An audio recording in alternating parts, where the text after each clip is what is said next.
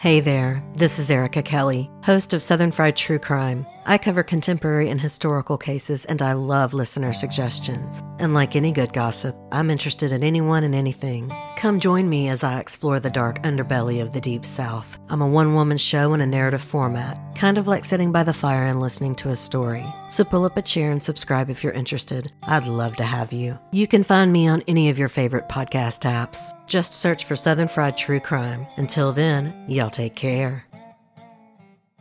Welcome to Stoplight Stories, quick trips into the world of the unknown.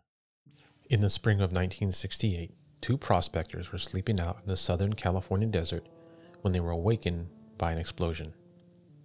Looking in the direction of the sound, they spotted a red, circular flying saucer. Following the red light to an adjacent canyon, the men found the UFO hovering above entities with glowing red eyes, marching single file into the canyon. Although the UFO and creatures were silent, the men stated they could hear mechanical clanking sounds and something like a church bell. The prospectors said they were shocked to find two of the beings standing right behind them. When the beings just stood there and made no movements, the men fled.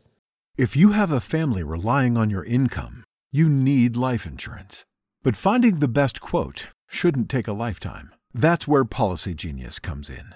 In minutes, Policy Genius could save you 50% or more simply by comparing quotes from America's top insurers. Once you apply, the Policy Genius team handles all the paperwork and red tape.